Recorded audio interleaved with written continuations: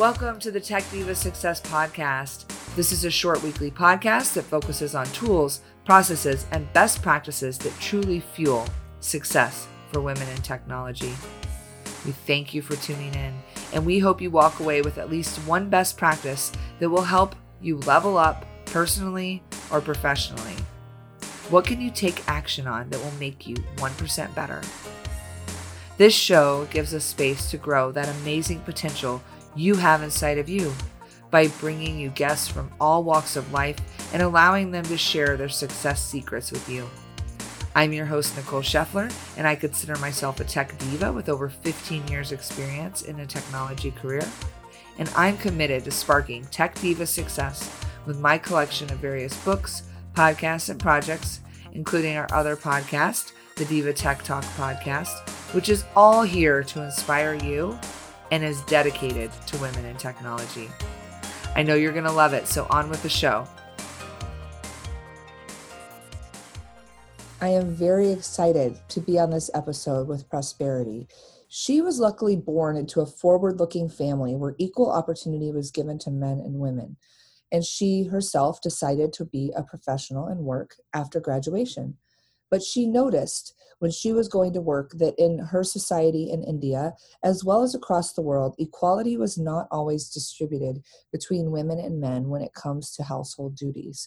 So not only did this inequality and this idea that she could help empower women fuel her, but she's taken this to the next step, and now she practices as a coach, helping many professional women level up their game and increase their job engagement, live a better life, and just be better in their careers. So I can't wait to talk to her today on this episode about some tips and tricks she has for you as women in technology.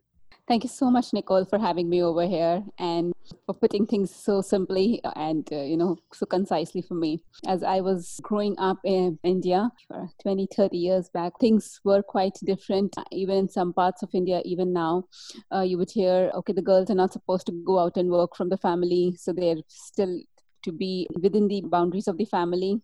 There was a teacher who said, when I was very, very young, a teacher who told us this, that men and women both go out to work. So my husband comes back from work and he sits on his sofa. He's with his newspaper and expecting a cup of tea. And I go in the kitchen and I start preparing his tea and the dinner for the rest of the evening. So that's really the kind of distribution or inequality of distribution of work that still exists, I think, very strongly. Women are still very much, held responsible for the entire household work. And I have not really lived in all across the world, definitely. But from whatever movies or episodes, everything I see, I still think it's there largely across everywhere in the world. So that's something that's really important for me, that there should be equality of work. People are talking about equality of pay, but women feel this burden much more in them. If the child is not fed, if the dinner is not prepared, even in the work, if the projects are not on time, women kind of take it personally that, why has this not been completed? Whereas men, they can just shake things off and then let go. Yes, I mean, it's definitely studies show that even in households where women are breadwinners or primarily bringing home the money, that they still do an unequal amount of chores or living activities, like you said, whether it's laundry or dishes. And we know for many of our listeners that are women in technology, they probably resonate with this problem. I myself find it tolls on you, but I want to talk a little bit about the work you're doing today and how some of your wisdom can help us move forward and help make progress in this area. Why don't you tell the listeners a little bit about what you do today? So I am into training and coaching, and I coach primarily executives, and a lot of my clients are women executives, and we train people to become coaches as well. So a lot of times when we come across females, just to give you a couple examples, that's going to probably help you understand. There was this one time I was coaching a female executive, and this was a coaching session on weight loss. Okay. And after 30, 40 minutes of the coaching session, the end result was that I am not doing my exercises. I'm not putting enough emphasis on my diet because I don't think I am important enough. Helping the people realize what really lies behind what they want to achieve and they're not taking a step forward is what I really do. And when I'm saying coaching, it's actually unearthing the unseen problems that people have. So I could go on. There are so many other cases. There was a sales representative who thought she has to get up at 4 a.m. every morning to finish everything else. And that really came from a fear that what would her family say? So we unearthed that and then kind of moved ahead with the dialogue that she could have with her family. And she was just so happy that she doesn't have to get up at 4 a.m. anyway every day. And she was a senior sales representative. I think she was in 45 years old or something. So it was very important for her. So helping women get a better life just by helping them realize how they are limiting themselves by the belief that they have built upon themselves. The kind of coaching that I do, it's called Innermost Shift Coaching, and it really helps them to or reconnect to their own self, to drop all the limiting beliefs that they're holding on to. Yes, and I'm sure that's a full engagement, but can you give our listeners a few simple things that they can do, leaving this short time together that they could take action on right away? Yes. So if they just want to take action right away, it's just that they have to start taking themselves very, very importantly. Now, most of the time when we women start taking ourselves very importantly, it really starts from the head. And we are starting to think that, I need to give myself more time. And when we start thinking about it from the head, it really starts into a more righteous position that, this is something that I have to do. And this is something that is very important for me. And when we do that, it kind of creates a conflict within us when we're not getting that time itself, right? So even if I take 1 hour for myself, but I'm in that conflicted mind, I will not really be able to relax myself. So one is thinking from the heart. It does take a little bit time, but whatever thought you're getting, just move it from the head and start thinking about the same thing from the heart. It does create a shift within and helps the person understand exactly what you want to do. So women do try this. And second very important thing, and this is something that I really want to say is, as women, we can start treating other women with more respect instead of pulling them down. If we start treating each other with more respect, not telling them, have you done the dishes or whatever it is. And when we are grooming our children right now, every woman, when we are grooming our children, give equal importance to the boys and the girls. It's very unconscious. The media is already doing it a lot. The media is already playing a lot of role in saying that women, you're doing the dishes, you're doing the laundry. But if we as parents can take that responsibility and really an equal responsibility to both our kids. Yeah, I think that that's the challenge, right? We opened talking about how women feel responsible, and we do because in our hearts, we have a nurturing heart to take care of our husbands and our children and ourselves. As far as getting the laundry done, we need clean underwear. That's usually when I get the flag at my house. But we need, clean underwear. We need clean dishes to eat on. What does it mean to really move from the head to the heart? Is it just saying like the dishes will wait, or is it saying I'm going to do 20 minutes of dishes and then take a walk? Or, it's just a conflict between feeling like we need to take care of these things and feeling like we need to take care of ourselves. And I don't think a lot of women can figure out that perfect formula. Nicole, I cannot tell you that one formula that can be done for figuring out this is something that you can do. When I say moving the thought from your head to the heart, it's more like, doing the dishes is important, as well as taking time out for yourself is also important. And the moment we keep thinking about it in our head, it really creates a conflict within us. And it really further leads to more disturbance in our mind and in ourselves rather than relaxing us. So when I'm saying just take the thought, and it's really something very physical, you have to take the thought from your head to your heart. When we start thinking from our heart really opens up, and it probably gives you another solution or help you understand on how you can actually deal with the situation in a different way. So like I said, it's not something that comes overnight. You need to keep practicing it consistently, Really, I'm hearing to put yourself first. Yes. One thing we found in my marriage as I'm working is that every weekend we'll switch a day where my husband can go do something for himself. If he wants to go golf or have a drink with a friend or whatever he wants to do, play music with no guilt. Like, you go play that for you. And then the next weekend I'll have that time because I struggled, especially with young children, and feeling like I need to go get my nails done, or I Yeah. need to get my hair colored, or like small things I wanted to do for myself. I felt Yes. guilty. Yes. And I thought that that was a great tip, because then it gave guilt-free time. Absolutely. That's really wonderful. And if your spouse and your family is absolutely ready to help you or out with that, it's such a great thing. So how do you Yeah. help women deal with that next level of goal achievement in their career on top of this life balance? Nicole, it really comes down to something like you said. Every woman who wants to really move forward or has been able to move forward, there's a lot of support that is gathered from friends and family as well.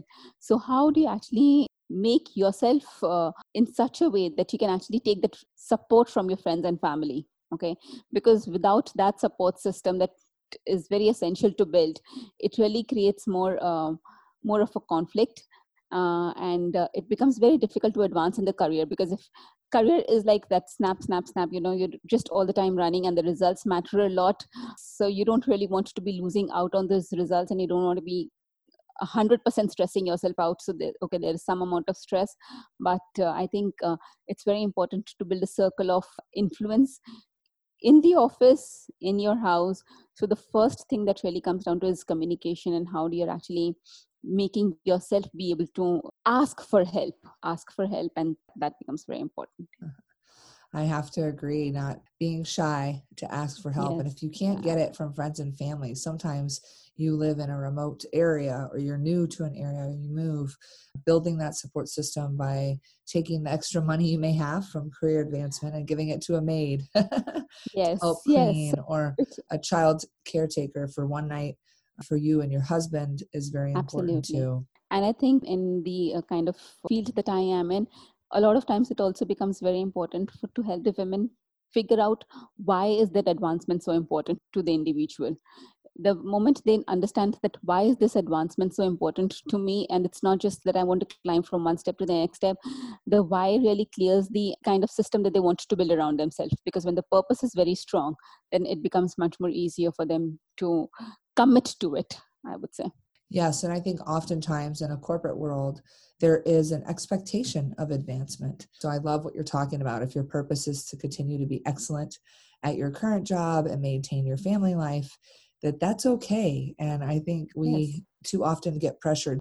What's your next step? Do you want to be a manager? Do you want to move absolutely. up? And I'd love to talk a little bit about positivity. I've gotten great vibrations from you around the positive thinking, and I believe in it personally, especially during tough times in the world or in our lives. Can you talk a little bit about how you've seen that really change lives, and how the power of positivity can help our women in tech? Women in tech are surrounded by a very high pressure job, and especially now when the times are changing, I think the technology industry and the tech industry is really keeping the entire world together. We're all online, we're all busy keeping ourselves alive in the tech world.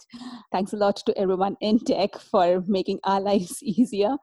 But yeah, positivity is all about letting go, first of all, of all the dialogues that's there in your head, because all the dialogues that we talk to ourselves, I will not be able to do it, I'm not being able to climb the ladder, it's all the pressure that we're putting on ourselves. So the boss might have said it once, but we keep telling ourselves the same thing over and over and over again. And again, women do it much more than men do. If we just train our mind to be conscious of what we are telling ourselves. Okay, so positivity can also come from stopping the negative thought that we have over and over again.